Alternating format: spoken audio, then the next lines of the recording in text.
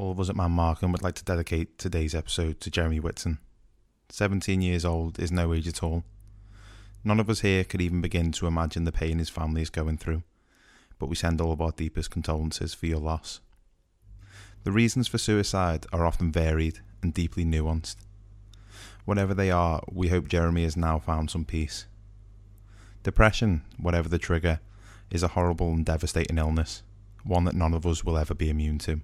During these of all times, please remember to be kind, be respectful, be vigilant, be there for your friends and for your family.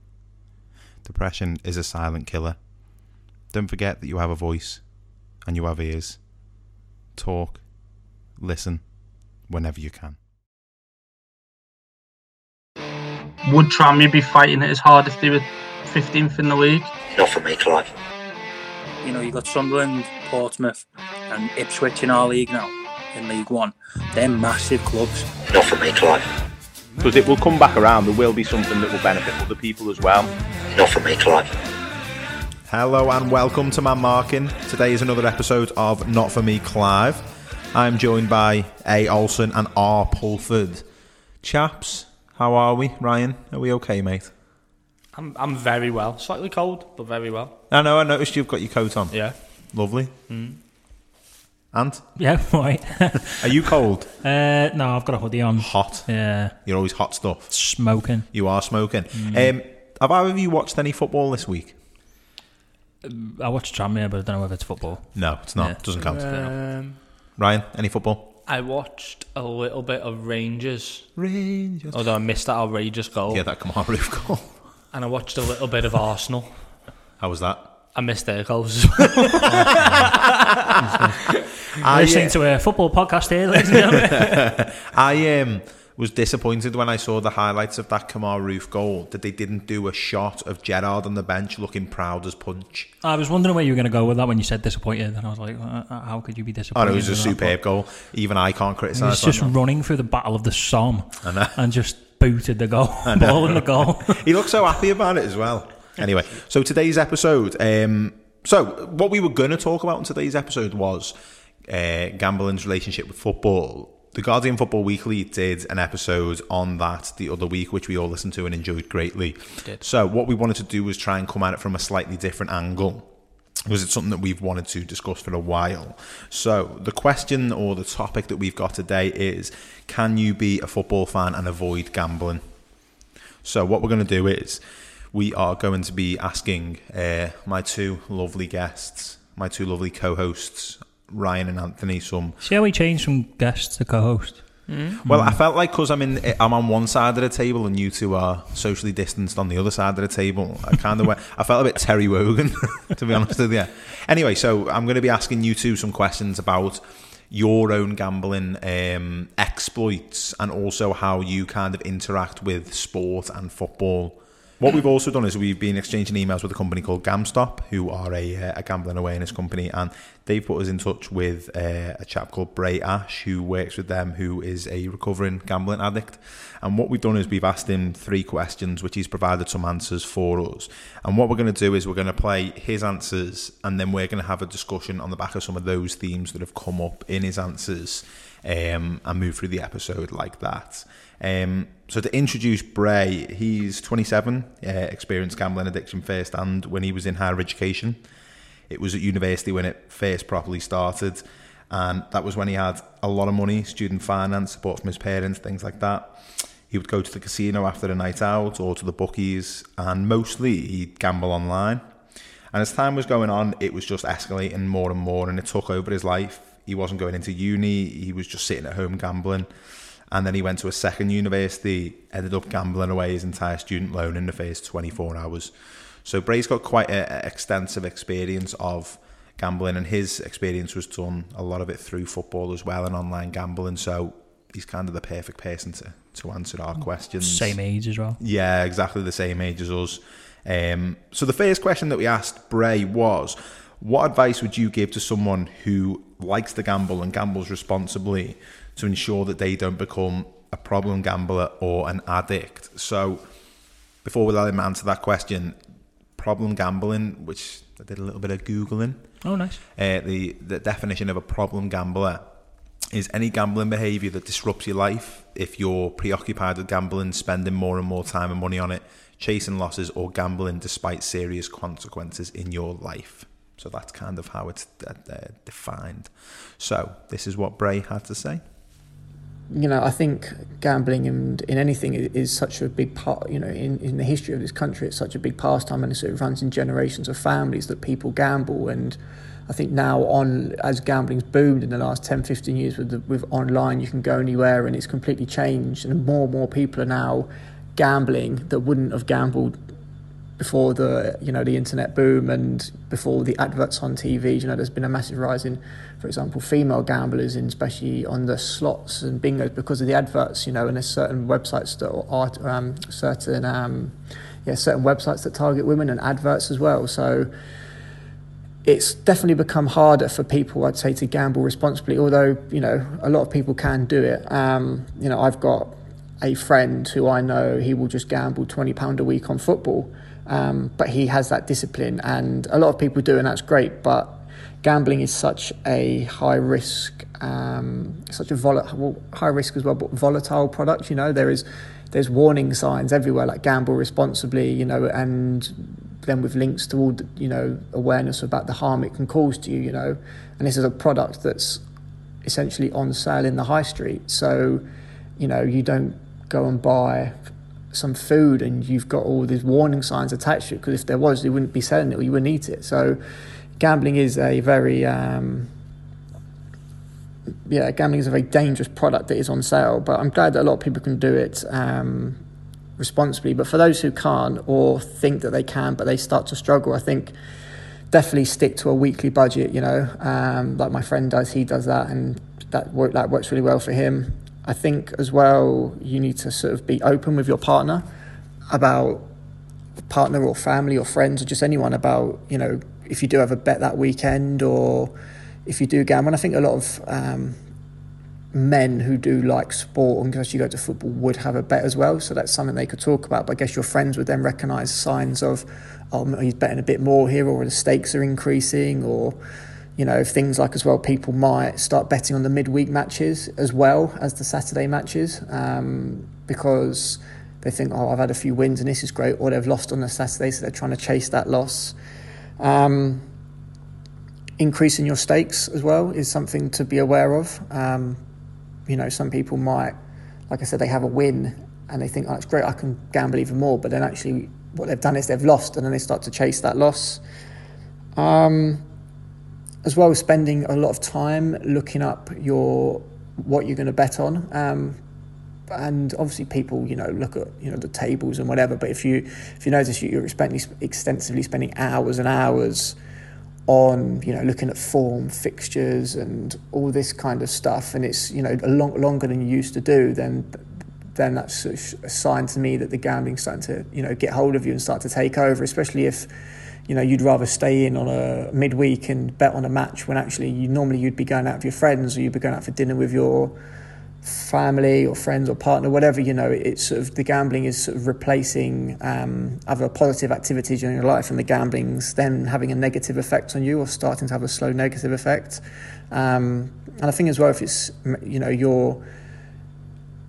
you should gamble as much as you can afford to lose. But if you're losing and you're getting really emotionally agitated and angry and frustrated, and you're relying on that bet to come in to give you your money, that's really a really unhealthy sign and unhealthy effect on you and others around you. And it's also not great for your mental health to be relying on I bet to win to whatever, run your car, feed your family, etc. So those are some of the early signs, and to those people who can gamble responsibly, that's great, but you do have to always be aware, because as I know, you can get very quickly sucked into the gambling.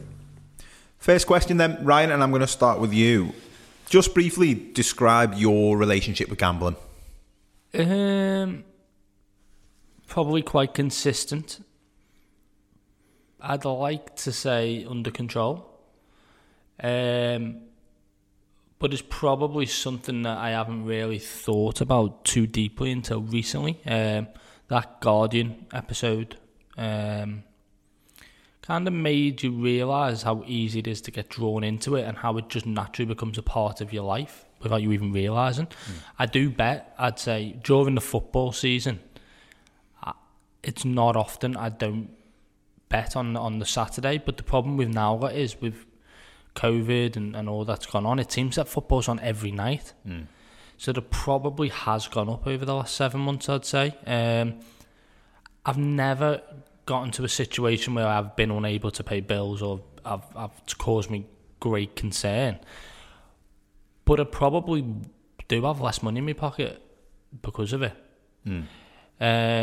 So yeah, it's a tricky one, my relationship with it, because I feel like it's something that is under control, as I've mentioned. It's consistent. It's most weeks, but I suppose that is in itself a type of an addiction if it is every week. But it's just one that I've never put emphasis on being an addiction. I've never described it as an addiction. But if I smoked every week in the same way, you'd probably say I was addicted to cigarettes, or if I did anything with the same consistency I bet with. So yeah, it's a weird one really. I'm not a big steak sort of person. I'm a couple of acres, anything between £5 and £20. I don't really play anything like slot machines or roulette, but I have done in the past. I think I mentioned on Mark and Nicola Palios's episode that at the start of lockdown I played it a little bit, and the second it got a bit silly, I just banned myself. I did one of them cooling off periods for 30 days, and I've never been back on it since. So I don't think I've got an overly addictive personality in that sense, because when I lose I really get annoyed. So I don't really chase losses, which I think's allowed me to keep it fairly under control and a bit more as like a fun hobby alongside football. But it is definitely something I do. And same question to you then. Do you describe your relationship with gambling? Yeah. Long, extensive, and so is the relationship with gambling. Look, my relationship with gambling, I think certainly my family, we were first introduced to it with like stuff like the Grand National and stuff like that when you're younger, and you don't really know what's going on. You're just picking a nice name of a horse, aren't you? I think the first one I remember of mine that won was Hedge Hunter back in like 2005, 2006, something like that. So you would say that was your first bet? Well, technically it is, yeah. I think at that point, I mean, I wasn't putting it on, but it's kind of seen as like a fun little thing. Do a bit of a sweep and go and put one on, and you put like, I don't know, 50p each way and see what happens. Over the years, I think it really kind of took off, similar to Bray, where you go into uni, you're 18, you're allowed in these bookmaker shops now, and there's not really much to do in uni, to be honest. I know people go, well, you got work and stuff, and it's not really much to do. You can sit at home and do whatever you want. It kind of got introduced to me like the first year of uni. Started mainly like football, but it wasn't anything like big. It'd be like the odd like accumulator for £1 and stuff like that. And then I think there was actually a night where me and my mate in uni actually just went round and just started signing up on all like the free offers, but it wasn't really like bad. We weren't pouring money in. It would be like, you put 10 quid in, you get a free £20 bet, and you take 10 quid away and you sorted. And it was kind of like that. I think as it went on, I think I remember the second year, I think we were bored in the house, and I think it was like late night, and they have them casinos on like Channel 5 or whatever, and we would, for fun, it was like, if it lands on one of our birthdays, we'll go to Blackpool, because we were in Preston at the time, so it was like 17 miles away. We'll go to Blackpool, go to casino, and obviously it landed on one of our birthdays. There was about 6 of us in the house, so we had a good chance. Like, you're narrowing the odds down there. Like. We had a good chance, so it was difficult. Funnily enough, no one had the birthday of 36th, but it was kind of stuff like that. So at that point it was fun.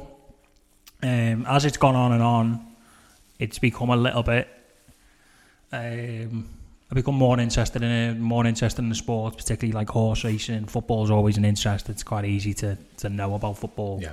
The ins and outs of like betting and that is a completely different thing. But I was always actually learned about like odds and stuff like that. I could tell you how much you get returns and stuff pretty much off the top of my head. So it was kind of one of them. You go on, and I think as it's gone on, it become more aware to me that it's probably is a bit of an issue. Probably does need to be reined in. It was never an issue back in uni, where you'd be like gambling, like Bray, gambling student loans away. It was never that serious then. But as it goes on, I think it wears you down. I think it is one of those type of things where it can weigh you down. It can wear, when you have a little look, I think we put it in our groups a couple of times, a profit and loss thing, and I think it's the most embarrassing thing I've ever looked at, really. It's horrible. Absolutely horrible. You're going, oh God, that's like a holiday. Yeah. Not that anyone's going on it, but it's like a holiday. Like it's like, oh Christ. So then, how much would you say what would be your average stake then? So I'm always, my head's always going to go, oh yeah, just say like 50 quid. My average stake on a bet. Yeah. One single bet on a horse. Yeah, 10 quid. 10 easy. Quid, yeah. And you're looking at that and you're going, there's quite a lot of horse races out there in the day. And it's never been as much as football because it's a bigger chance. So if you're putting an accumulator on, the likelihood is the odds are going to be like 40 to 1 plus. Yeah. Aren't you like, I'll put a 5 in on because that's like, fair enough. It's still going to bring the same amount of money back. Yeah. But there have been times where I'm going, like to people, why have you backed that with like 5 quid? Why don't you just back it properly with like 10? That's bad. You can't really say that.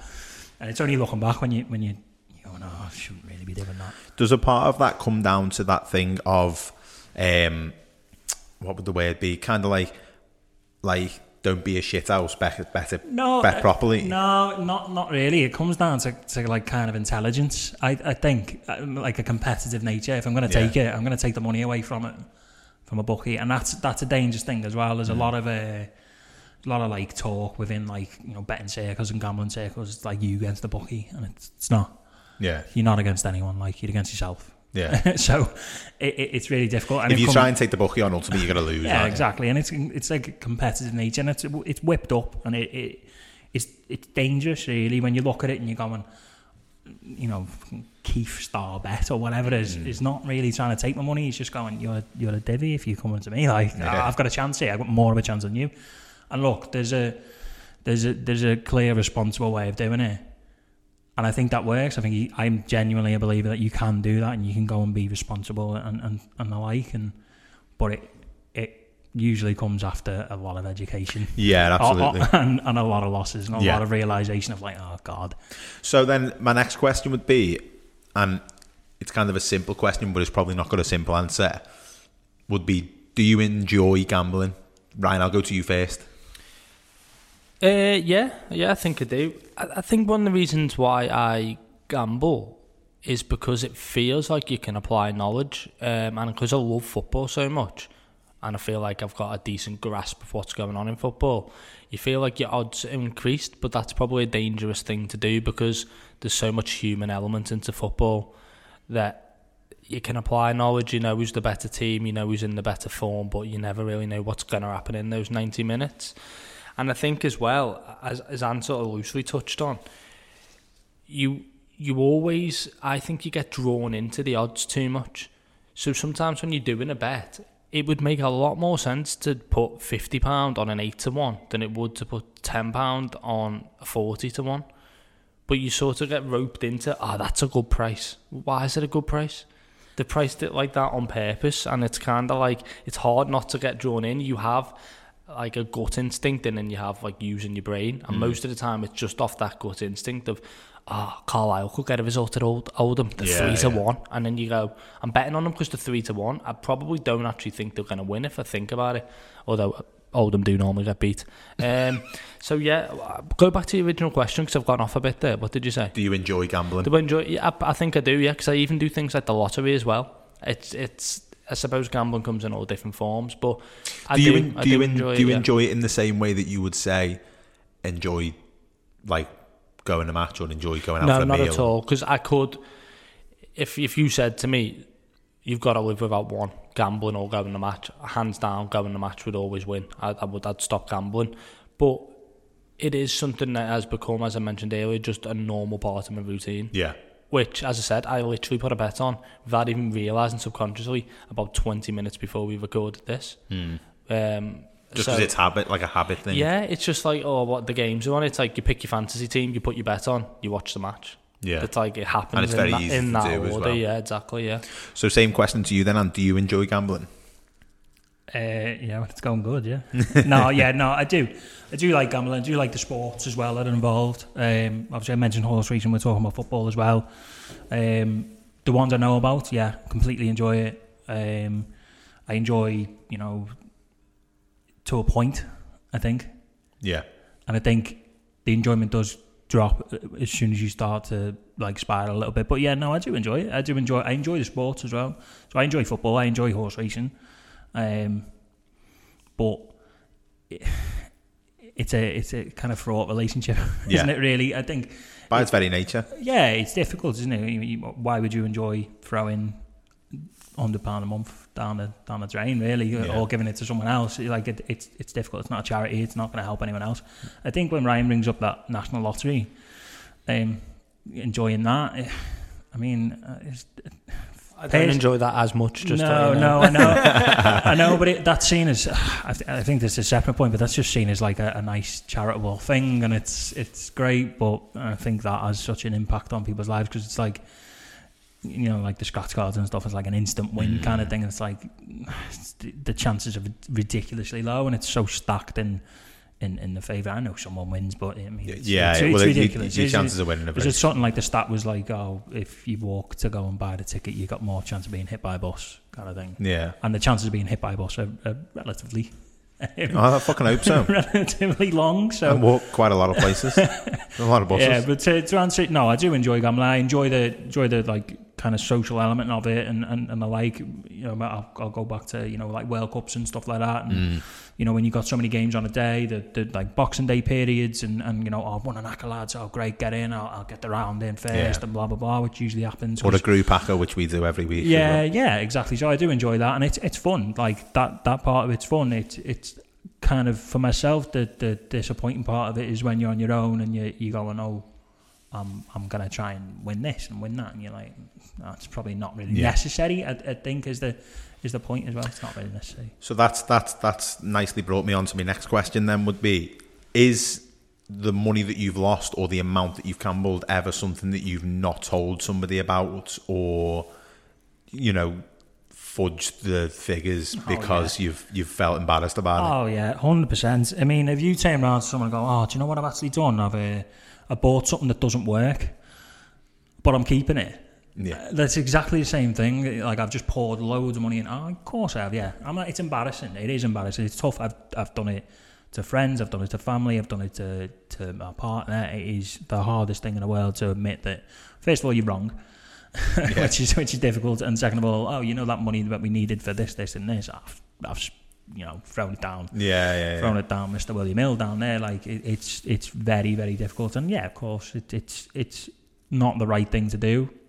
But you got to talk to someone about it eventually. And I think there was actually points earlier this year where I had my girlfriend checking like bank statements and stuff with my consent. It wasn't like a wasn't like a you were buying a house, weren't you? Yeah, exactly. And it's kind of like,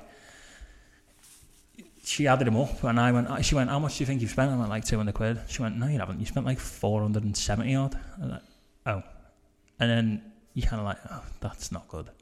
If I don't realise how much it is. When it's in black and white as well, it's more. And I wasn't like taking in anything. And what most people do is go, but I brought in like 180. Yeah. So really it's like 90-ish, and you're like, but it's not. You're willing to risk spending like 400 quid. And it's like net spend, isn't it? Yeah. It's just like another extension of it. It's ridiculous. So then, same question to you then, right? Is it ever something that you've, as I say, have you ever concealed it or not told someone about it, or been like, oh fuck, I'm not telling anybody about that? Like indirectly. I have never avoided the question. I've just never brought it up, if that makes sense. So like, if Rachel is your girlfriend, you're in the same position that that Ant was in at the start of the year, where you're buying a house at the moment. Yeah. So that involves obviously bank statements and that sort of thing. Yeah. If Rachel was to ask you the same question, how much do you think you'd gambled? Yeah. Would you be like, shit? I'd say, what's that over there? No, I'm joking. I've got on Sky Bet, they have and they're over the bookmakers, like a profit and loss thing. Yeah. And I think I had a big win earlier in the year. So I checked just then, my 12 months, I'm up like 190 quid or something random. So it wouldn't actually appear that bad. But if I showed what was the stake, it's probably a figure she'd be surprised at. Yeah. So it's exactly what Anne said. You can't really justify how much you bet by the winnings because there's a good chance you won't win. Yeah. And how much would you still bet if you didn't win? Probably more than the amount you won, if that makes sense. So, yeah, it's not something I openly discuss with anyone other than maybe my friends, because it's weird in group chats. You end up, if you think your bet's going to come in, instinctively you just send it in, go, I'm waiting on this, and then ultimately it doesn't come in, and you go, oh, you're unlucky, lad. And then like you're thinking, oh, why'd I even show anyone? Bet you would have won if I didn't show you. But yeah, it's weird. It does. And then you sometimes. just tweet, I hate Wimbledon. But yeah, I do think you need to be on top of it, and I think knowing what you've bet is a bit of an eye opener, because £10 doesn't feel a lot, £20 sometimes doesn't feel a lot, but if you go, there's a game on a Friday, there's a game on a Saturday, then there's the Super Sunday, then there's a game on a Monday, then there's Champions League, then there's Europa League. It ends up being a weekly thing. It used to be a Saturday thing, and that's the danger of it for me, because it's, as Ant said, you can bet £10 on a horse, or you can bet £10 on the Saturday, but if you're not only betting on one race, and if you're not only betting on one game, and it's accumulative, that would be my issue with it. I'm not a big gambler. As I said, I'm a consistent gambler, and if you have a lot of losses on back to back, you're going to be a lot of money down. Yeah. I'm quite fortunate is I get angry about losing money, so that's the one thing that keeps me in check, that I have never really chased the losses too much. But one thing I have done, which is dangerous, is spent a lot of the winnings. So it's very, say you have a really nice win, couple £100, how much of that you keep? So when you're losing, you don't walk away, and when you're winning, you don't walk away, and it's a dangerous concoction. I never win, but whenever I've won in the past, what I tend to do is, if it's like an accumulator, like I won 350 quid on an accumulator once, one of our group hackers. Millwall beat Bury. Yeah. Why were they playing Bury? League One, they were. It was a while ago, this. Yeah. Oh, yeah. Anyway, Millwall scored in like the last minute or something. Yeah. I went so mad, I tripped over a mug that was sat next to my chair. Stood? Well, yeah, go on, carry on. So I fell over. Anyway, so I won 350 quid off a fiver, so I took 345 out and just left the stake. That was the way that I did it. Can I actually, something you just reminded me, I won 2,000 and something about 18 months ago, and the first thing I did, because we were saving for the house, is I rang Rach and told her the exact amount I'd won, because we had like savings we were putting into, and I did it on purpose, because I knew I could have easily gone, I won 1,500 quid, and kept like 600 quid. It keeps you accountable, so I suppose. I just told her straight away, and I just lashed it straight in the account, and I remember at the time being like, I could put 500 quid on that, and like a 2-to-1 and double it. Do you know what I mean? Because you do think when you've got money, it's easier to make money, but that was the one time I actually was open about it, because I knew I couldn't get out of it. Yeah. Because it was a significant amount of money. Exactly, yeah. And unfortunately, that was a positive experience with gambling, but they're very few and far between. I could go the rest of my life and never win that amount of money. So I think that's a big point. Like you can actually do that. You could go from now till you go without winning. Yeah. Because the chances are so ridiculous. And I think when you were talking before about like odds and stuff, I think what people are going to remember is that it's just a prediction. It's a prediction by bookmakers based on certain factors and certain elements, which is fine. That's absolutely fine. But that doesn't mean you've got more chance. Really, I don't think that means you've got more chance. And then it's the same with like in a horse race. You've got like 10 horses. One will be like odds-on favourites. That doesn't mean that's going to win. And I think that's good and bad thing. If you view it in a way that like, well, actually, this is kind of like dodgy, I don't really fancy this. Yeah. I think that would, if you're in that mentality, that'd drive you to go, well, I'll just put a bit of a smaller stake on.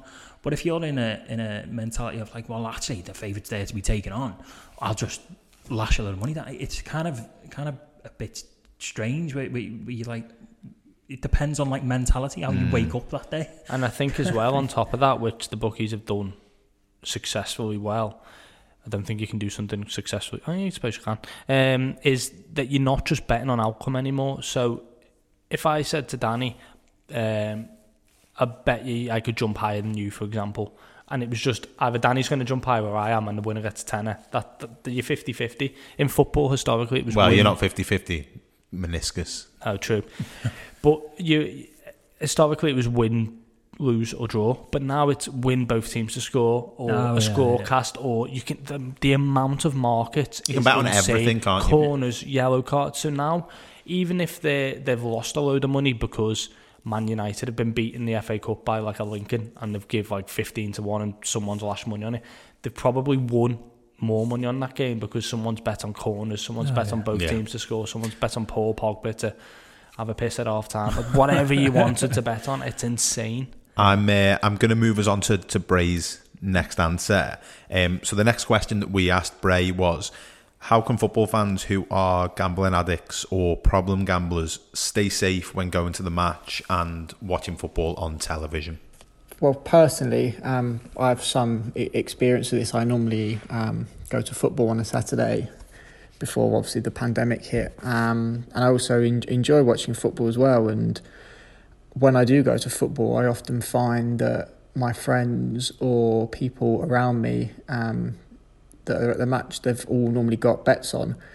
So it's something that can be difficult to avoid. I mean, normally my friends won't really sort of talk about it around me, but sometimes it does just kind of happen, or they take their phone out and they're checking the scores, but they also then check their football bet on. And if we're looking at the scores, you see it. Sometimes it's unavoidable, but overall my friends don't really talk about it. But obviously I do hear people around me talking about it because betting and football is such a big thing, and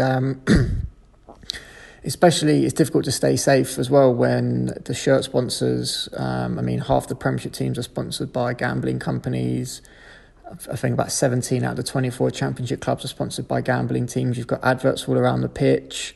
And if you're watching it at home, there's TV adverts about gambling. So it is very, very difficult to avoid. At times, even when you're trying to avoid it, sometimes you cannot do that. So my sort of advice to anyone who is struggling with their gambling but enjoys football and wants to continue watching football or going to football would be to, as much as you can, reduce the exposure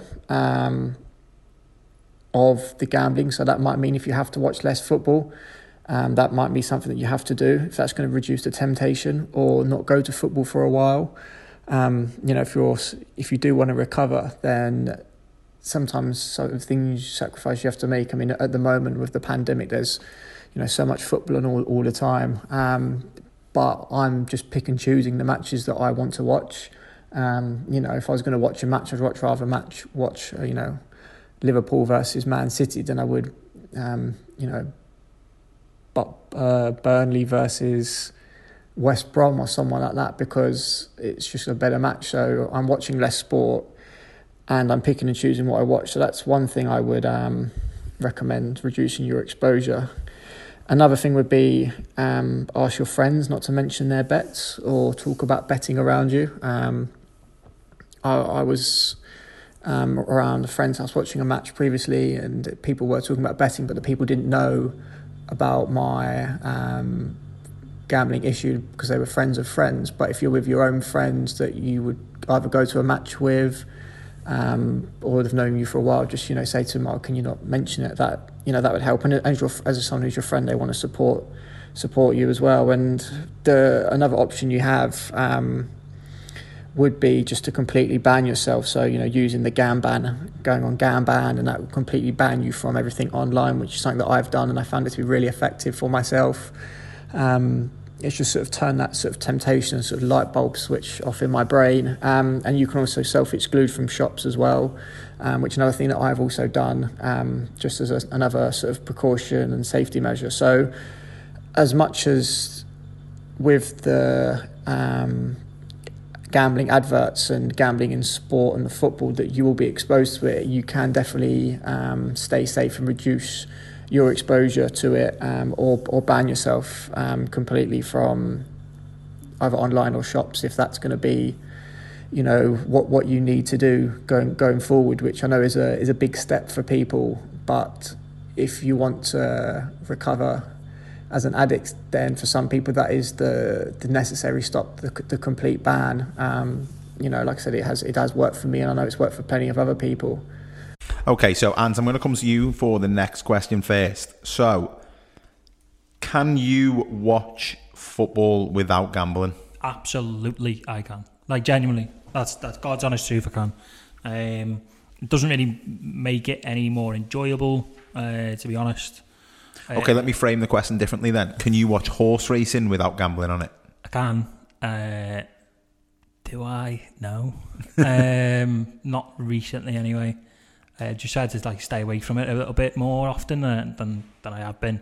I do like watching horse racing. Can anybody watch? Do you think horse racing feels to me like I would only watch horse racing if I was at the races with a bet on, or it was the national. I just wouldn't watch it otherwise. I know you're more interested in horse racing, but yeah, look, I watched it the other day. I didn't have a bet on it. I think it was a race in Paris, one of the big flat races of the year. I watched it the other day, and it was enjoyable. It's still quite hard to predict who's going to win. But yeah, it was enjoyable. It was didn't really have you don't get that same buzz. Not that I think. So do you enjoy it more with a bet on? I think so, yeah, because there's more at stake, isn't there? Literally, there is. You know, you want to be right, you want to prove someone wrong. And I think that's a big part of it. Look, you want to prove that you picked the right one out of 20. Yeah. With football, it's not really like that. Partly because I don't know if anyone else would relate to this. It's not instant, at all, football. So it doesn't really bother me. Well, when we had Scott Davis on, he was talking about that, wasn't he? How he used to bet on the dogs and the horse racing because you got that instant gratification, whereas you have to wait with football. Dogs for me was a bit like there's no rules in it, so there's no like value for money. As it seems like, which is a strange thing to say, but it seems like horse racing's got rules like kind of set in stone. It's not like, you know, and you can bet in a way that goes, oh well, I'll just put £5-10 whatever on. And if that gives me a bit of a ride for me money, that's fine. With football, again, it's like a slow burner kind of thing. The same with the NFL, it's a slow burner kind of thing. So my answer to the football question is I can watch football without gambling, and I can enjoy it in pretty much the same way. And I suppose that's partly because I watch live football, so I go to the game and I'm all right. So it gives you something to do, I suppose. Yeah, we've spoken about it many times now. There's a distinct difference between watching football on the telly and going to an actual match. So, yeah, I mean, it's probably less enjoyable watching a match at home anyway. But so, have you found it more difficult to disassociate the gambling and the football during the pandemic because we haven't been able to go? I think I tried to have a little gamble. You know, when the German football came back, tried to have a little go then, and I was just. It just bored me. Like there was no enjoyment in it at all. Like there was neither thing. Like watching it, no enjoyment. Putting a bet on it. Is that because you've got no attachment to it? Absolutely. Yeah, there's zero attachment to me watching Hertha Berlin play football. Like, it's just not the same thing. And I know people go, well, there's no attachment to you watching or like betting on like the likes of Millwall or Barnsley or any club in an Acker.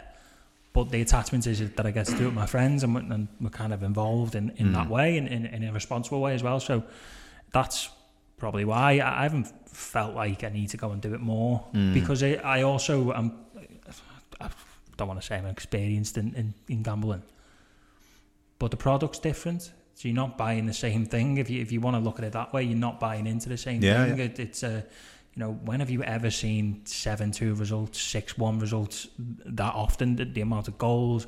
Only at Sunday League level. It's a completely different game as well. So I don't think for me personally, and that might be from a number of different things, whether it's like a conscious effort to try and move away from gambling itself or gambling more regularly.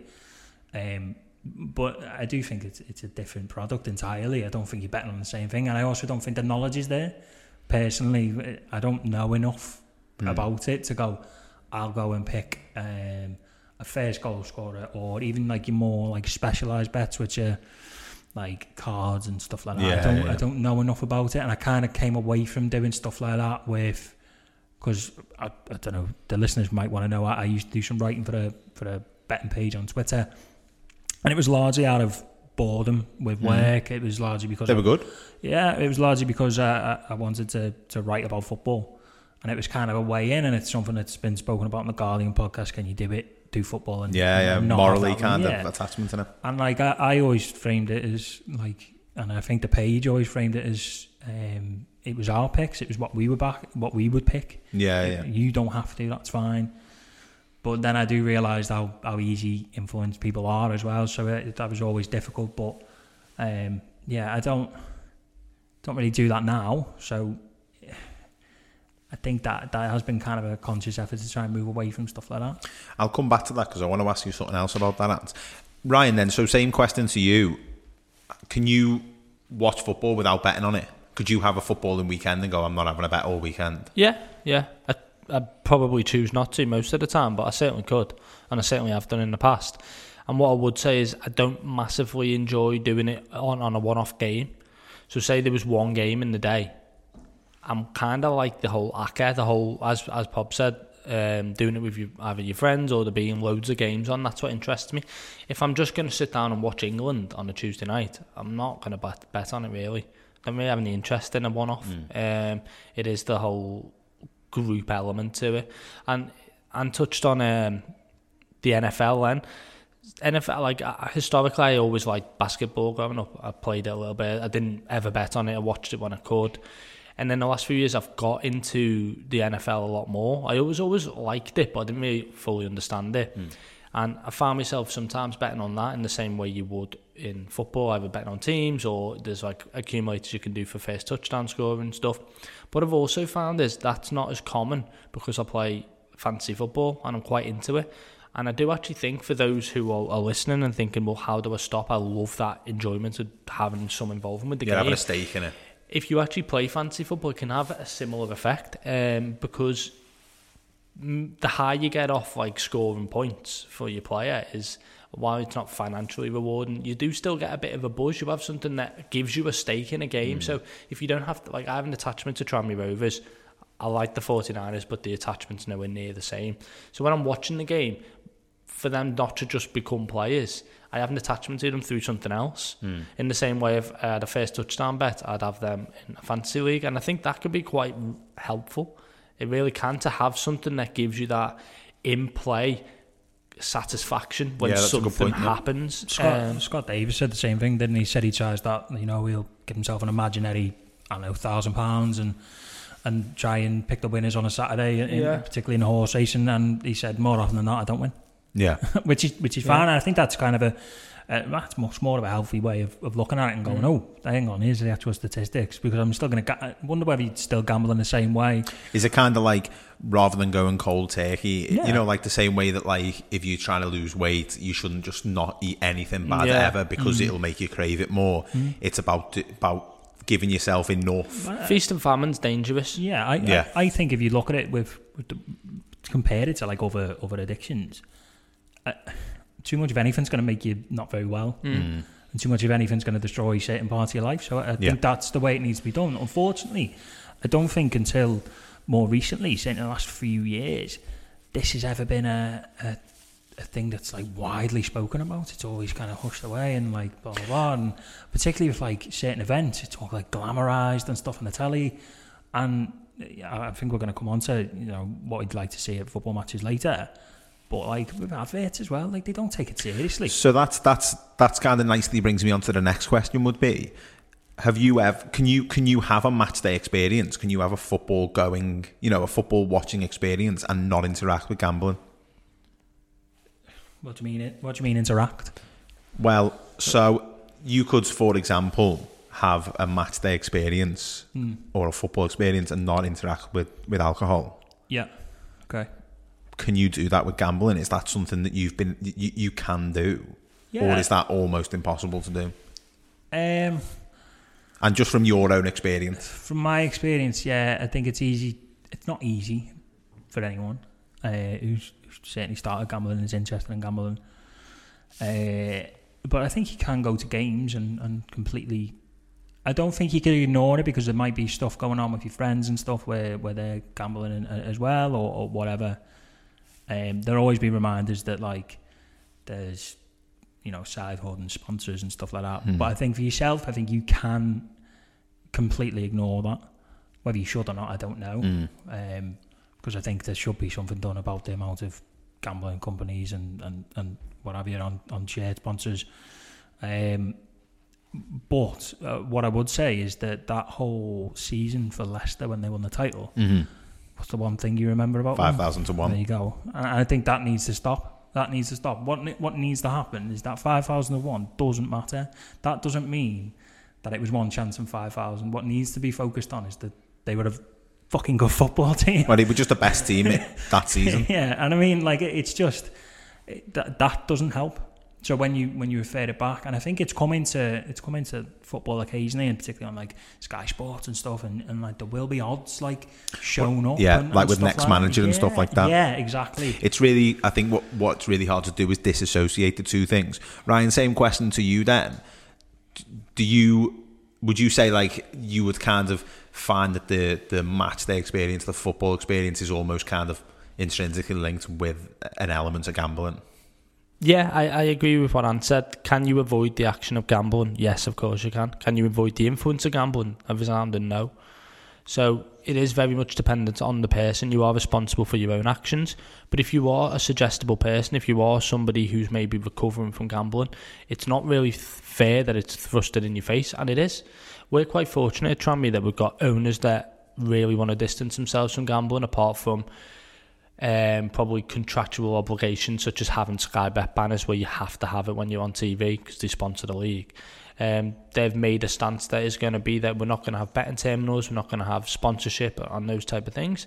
But for a lot of people, that's not the case. And we can talk about how many shared sponsors there are and all those things, but it is massively intrinsically linked to the experience of football. And what I don't like is the influence that some of the channels have as well. So if you're watching it at home, I could be watching Sky Sports and the commentary is by people who are paid by Sky and have Sky views and are presented in a certain way. And at half-time, I could see the odds for a Sky Bet. And I think that game's Sky have got too much of a link to that match, too much of an influence on how we're seeing and portraying the game to then offer us odds at half-time. I think it is massively wrong.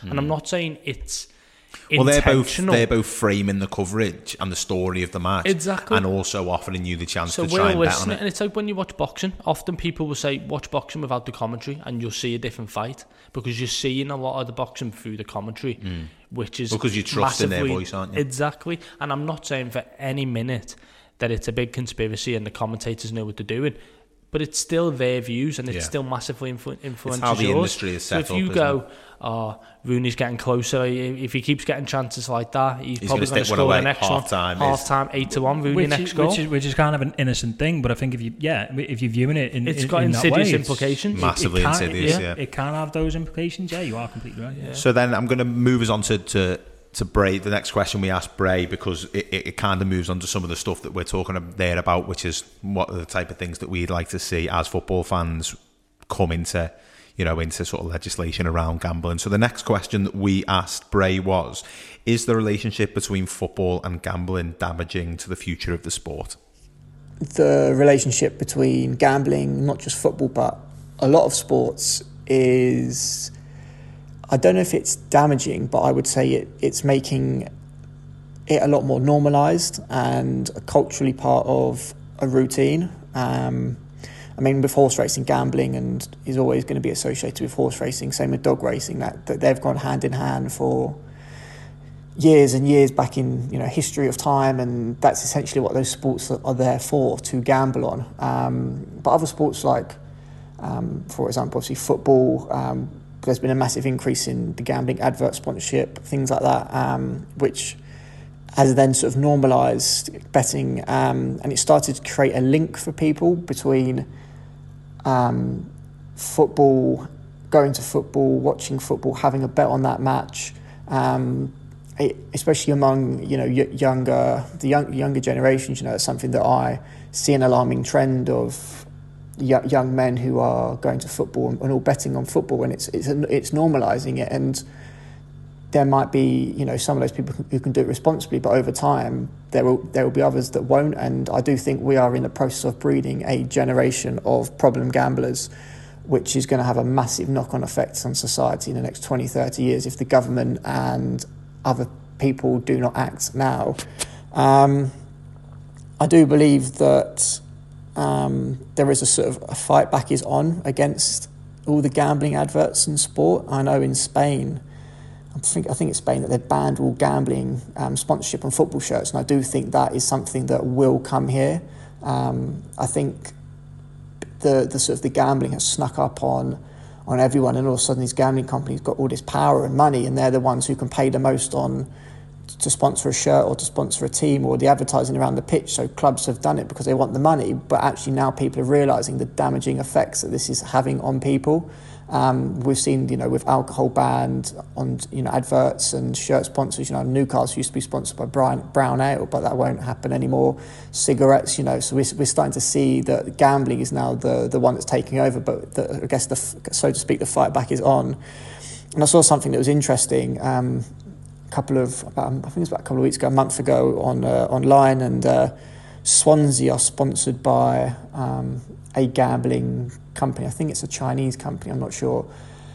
And they released a number of shirts without the gambling sponsor. I'm not sure if there was another sponsor on it or it was just plain. Anyway, that shirt completely sold out. And there was a survey as well that fans, would rather buy a shirt without having a gambling sponsor on it. So there is this growing trend between, I think, fans and just the general public that the gambling is saturating the football industry, sporting industry, but just the whole advertising industry as well. I mean, I watch TV showgrams on like Discovery and History, and there's gambling adverts on there. So if there's gambling adverts on those channels, then there's way too many gambling adverts in sport, and like we know. So yeah, I definitely think that gambling is damaging people's perception and normalising gambling in sport as a whole, and especially football in this country. But it's great to see that there is a so-called fight back going on, and people are supporting it. It's not just individuals who have struggled with their gambling in the past. It's actually members of the public who don't even gamble, who are just fed up with all the adverts and they think it's over the top. So yeah, I think things are starting to change, but hopefully not too much damage has been done to too many people before the changes fully come into place. What would you like to see happen in terms of gambling and football as match-going fans? And Ant, I'm going to come to you first. Okay, just in terms of gambling itself, I don't really like those adverts on the telly. I think they make a mockery of it, really. I think you get more of a reaction from hard-hitting adverts. That might just be a personal view, but I think if you make it a joke, it's not very powerful. Making light of it, what is destroying people's lives. Absolutely, yeah. And I think if you are in that situation, you're going to listen to it. You're just going to look at it and go, wow, great. It's not that bad, is it? It's not that bad. It must be fine if a wrestler's going to come in the pub and choke slam me or something. It's rubbish. Well, rubbish. We talked about the amount of clubs that have betting sponsors on their shirt. It's 27 out of the top 44 clubs have a betting company on their shirt. So is that something that you think football needs to be harder on? Absolutely. And also, I mean, Wayne Rooney's number 32. Why is he number 32? Because he's sponsored by a gambling company with the name 32 Red. And I think that was an absolute travesty, really, when that happened. I think that was a kind of a tipping point where people have gone, "Ooh, that's not good." It's great to have Wayne Rooney back in English football, and it's not his fault by any means, but if you're getting... I would say he must hold some responsibility, because he must know... He obviously knows that the reason he's number 32 and the reason that they've been able to afford to bring him back is because of 32 Red. He must be aware of that. It's difficult, though. I think this is a bit off the point, but it's difficult because he's been offered a coaching job, he's been offered a job to play football. I know there were a lot of clubs that would have offered him offer them money, but it is difficult, and I think when you tie it in with the other elements of that job, with the coaching role and etc., that's difficult for him. That is hard. But he doesn't. He's Wayne Rooney. He could have gone anywhere. Look, I agree, but I think the bigger thing is the allowance of a gambling company to be able to go and do that. And that's the legislation, isn't it? For the start, it's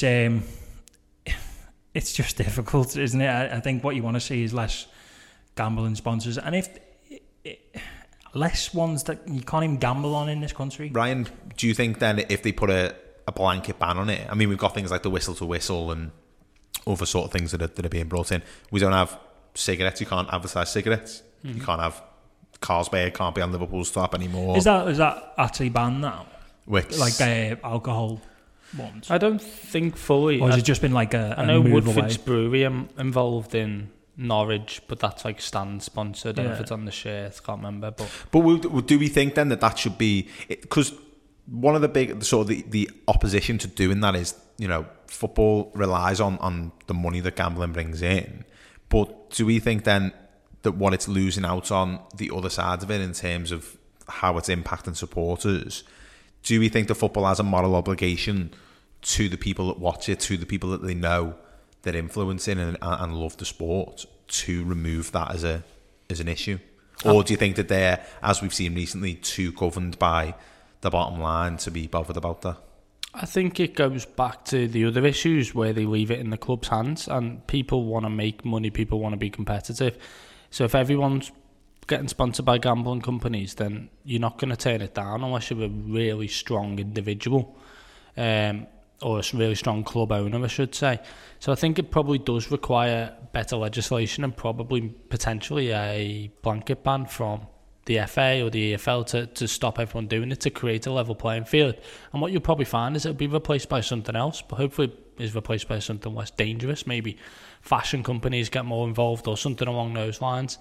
So I think something does need to be done, because when you look at a bingo advert on telly, it's always a woman, isn't it? Sat in a house somewhere playing bingo. And it's the same with football fans. It's there for a reason, because that's the target audience. It's young men, or men of sort of 18 to 50, whatever you want to call it. It's there for a reason. So I think it has to be removed in some shape or form. If we know if it is as influential as we think it is, then I can't see how we can continue to turn a blind eye to it. And I think there's more to it than just shirt sponsors, because I must admit, I gamble. I don't take much interest in a shirt sponsor. I think it's all the other stuff. But is it not the advertising? Yeah. And it's just its natural relationship. So if you look at Paddy Power, I actually enjoy the videos they do, but they're not soft when they're doing them. No. It's always with football stars or with Peter Crouch. Or, do you know what I mean? It's so I suppose then another question would be, and it goes back to the thing you were saying beforehand about when you were doing the writing for the Betting Tips Twitter account. Do you look at those people that take those jobs with betting companies such as Paddy Power? Does it make you think differently about them as individuals, that they're promoting that type of thing despite the kind of well-publicised issues with gambling in this country, particularly around football? Do you think so? Would you look at Peter Crouch and think, you don't need that money, you should be better than doing that? Do they have a moral obligation to not do that work? It's difficult. I would like to say, no one will get involved in any of that, and we can have all these morally conscious people, but it's just not going to be the case. For Crouch, obviously he earned a lot of money. I don't want to speak on his behalf, but you probably shouldn't need it. And I would say that these companies are trying should probably be in air quotes here. Their bottom line is responsible gambling. It is everywhere on their sites, and it is. Are they being seen? Are they doing? Is that an optics thing? Yeah. That's if they didn't have to do it, would they do it? I don't know. I don't know. I think that's the sad thing about it, is that there are these absolute horror stories where people have basically been groomed to gamble more and be encouraged more, and get in. It's just an absolute mire of debt and problems and health problems as well. So I think it is really difficult. I think for what do we need to happen? I think we need less of it. And I think Paddy Power have actually, they're doing it out of their own self-interest, but in the same way that like Dry January's out there, a beer company's self-interest, they will put money behind that. to promote it, because they know February will come around and people will go back to drinking their favourite Well, beer. I think, I can't remember where I heard it once, but like with Dry January and Stoptober and all those type of things, they're ultimately just a big free marketing campaign for alcohol companies, aren't they? Of course they are, yeah, and it's that's difficult as well. That's difficult to learn and to deal with. There are very obvious charitable reasons why people would do that, to raise money, to raise awareness of alcohol problems, and with gambling there's nothing other than and with the shared sponsors, Paddy Power have like sponsored teams. Huddersfield did it with them. Yeah, Newport to not have a shirt sponsor, but when I read it, they kind of came from behind the point of like they look ridiculous, they're too big, and this and that, and it wasn't the fact that like it was a gambling company on there. It was just like, oh, wasn't it meant to be like the old days when we used to have like Top Man and Doritos and stuff? And that just on that though, what if you're a gambling company and you get told like we're going to limit your advertising? Would you turn around and say, well, how come all these Sainsbury's can go buy this bottle of gin for £12 now? Like, but I don't where think, do you draw the line on that? But I suppose that it's the same conversation that we were actually having off air. It's like two wrongs don't make a right. So you can only, just because doing that is wrong doesn't mean we should do everything that's wrong. No, but all this is written into sort of legislation, isn't it? What you can and can't do on TV and ultimately what you can and can't advertise. So they're going to say you're not allowing us to market. But ultimately, all product. the football clubs and the broadcasters could just turn it down. They could just turn around and say we're not involving ourselves in it, because in the same way that they don't advertise Benson and Hedges and they don't advertise alcohol, I've just done a Google here. There isn't actually anything to stop football teams having alcohol companies on their shirts. They've just made a decision not to do it, and I wonder if it's an optics thing as much as anything else. I think as well the price of sponsoring's gone up that much. I don't think a lot of these brewers could probably afford to. You're not really gonna want to pump £15 million into a year on a shirt sponsor. And I suppose like if the you're top a brewer, the top six as well. And now that was another thing that I think they talked about in that Guardian episode, was about the fact that the top six aren't the clubs that get sponsored by gambling companies, because the companies that sponsor the top six often, are bigger again, aren't they? And often with the brewers, there was always linked to the area. You had Newcastle Brown for Newcastle. Yeah. You had Tennants for Rangers. You always tend Carlsberg for Liverpool, Denmark. Well, I think they didn't have some. Didn't they have something with Keynes at some point, maybe, or I don't know. You used to have Crown Paints, didn't you? Yeah, it was not. We had Wirral Borough Council for about 20 years, didn't we? It was always linked to the area, which was quite nice. But now you've got Japanese symbols on the front there. You don't even know what it means, or as you said, where they're from or what they do. So final question then for both of you, because this is about football fans and can you be a football fan? Can you avoid gambling and be a football fan?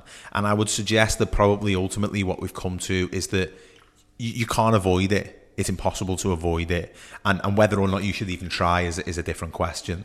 So then, as football fans, and all three of us are match-day football fans, we go to the match, we watch it on telly, we listen to podcasts, we discuss it, we do this, we enjoy it with our friends, and we all play it as well. So we probably consume football in all of the ways that it can be consumed. So as football fans, what can we do in terms of being responsible with regards to potential problem gamblers who are friends of ours, who are family of ours, who may be us ourselves? What can we do to be responsible around it? Ant, I'm going to come to you first. I think you've got to be, you don't judge for a start.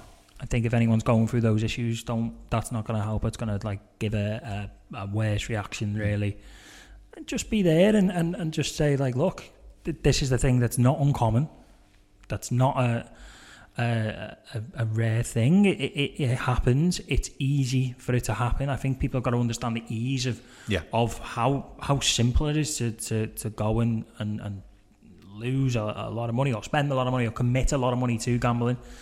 And I think if you start those conversations as well, and I think if you start them younger as well, I think I've always been a big advocate of we need to start explaining this to teenagers, and we need to start putting this into schools and saying, look, alcohol is bad, drugs are bad.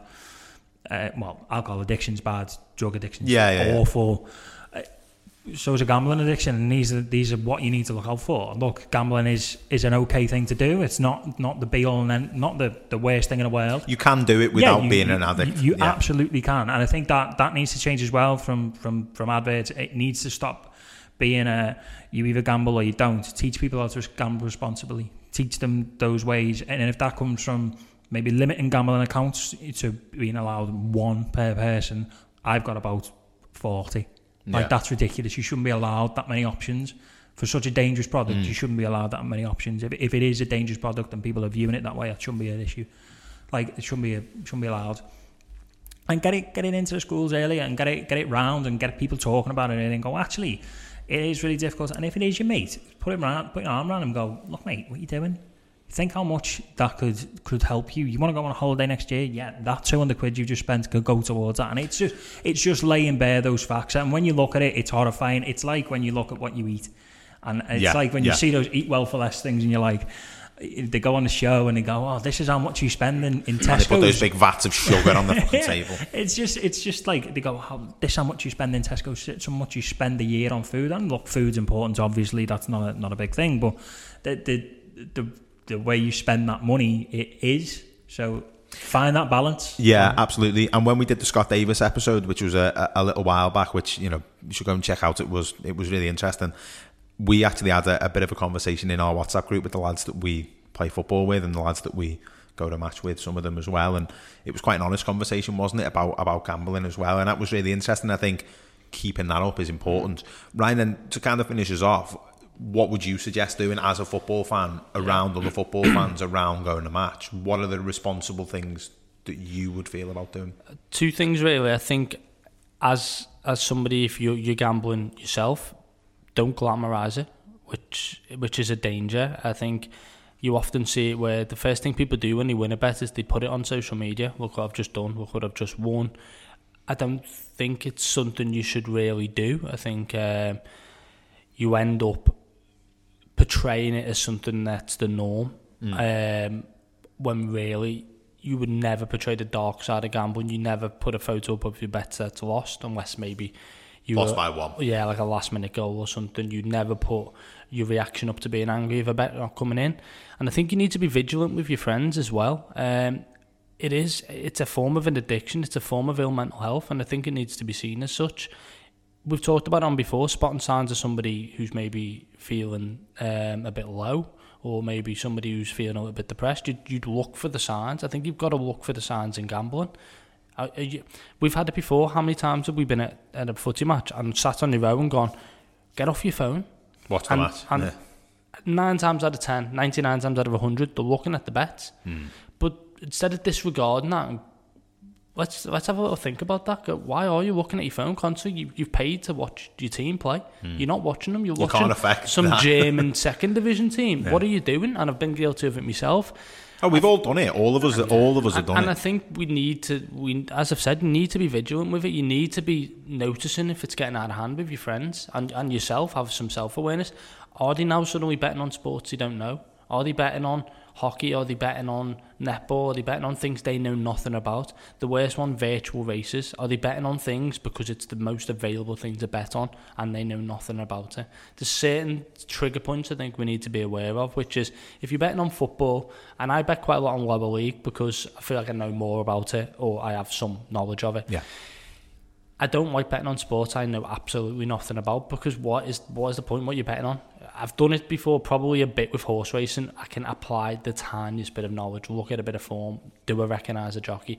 Grand scheme of things, I know very little about horses. I know very little about the grounds and the lengths. I don't even know what a furlong is, but I sometimes check what previous fucking furlongs they've run.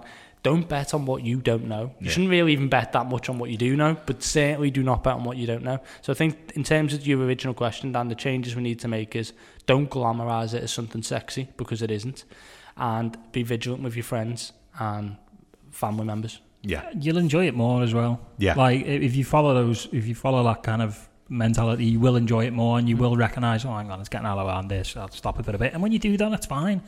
Like there's nothing wrong with going, oh yeah, I'm struggling, I'm going to shut it down for a couple of months. Oh, I might aim for this. You know, if it's horse racing, you might aim for the Cheltenham Festival. If you want that week, have that week, but be responsible in that week as well. Exactly. And set yourself a limit, set yourself a budget. If you're watching a game of football this weekend, or you're going to watch Super Saturday, try put your phone in a different room and watch it.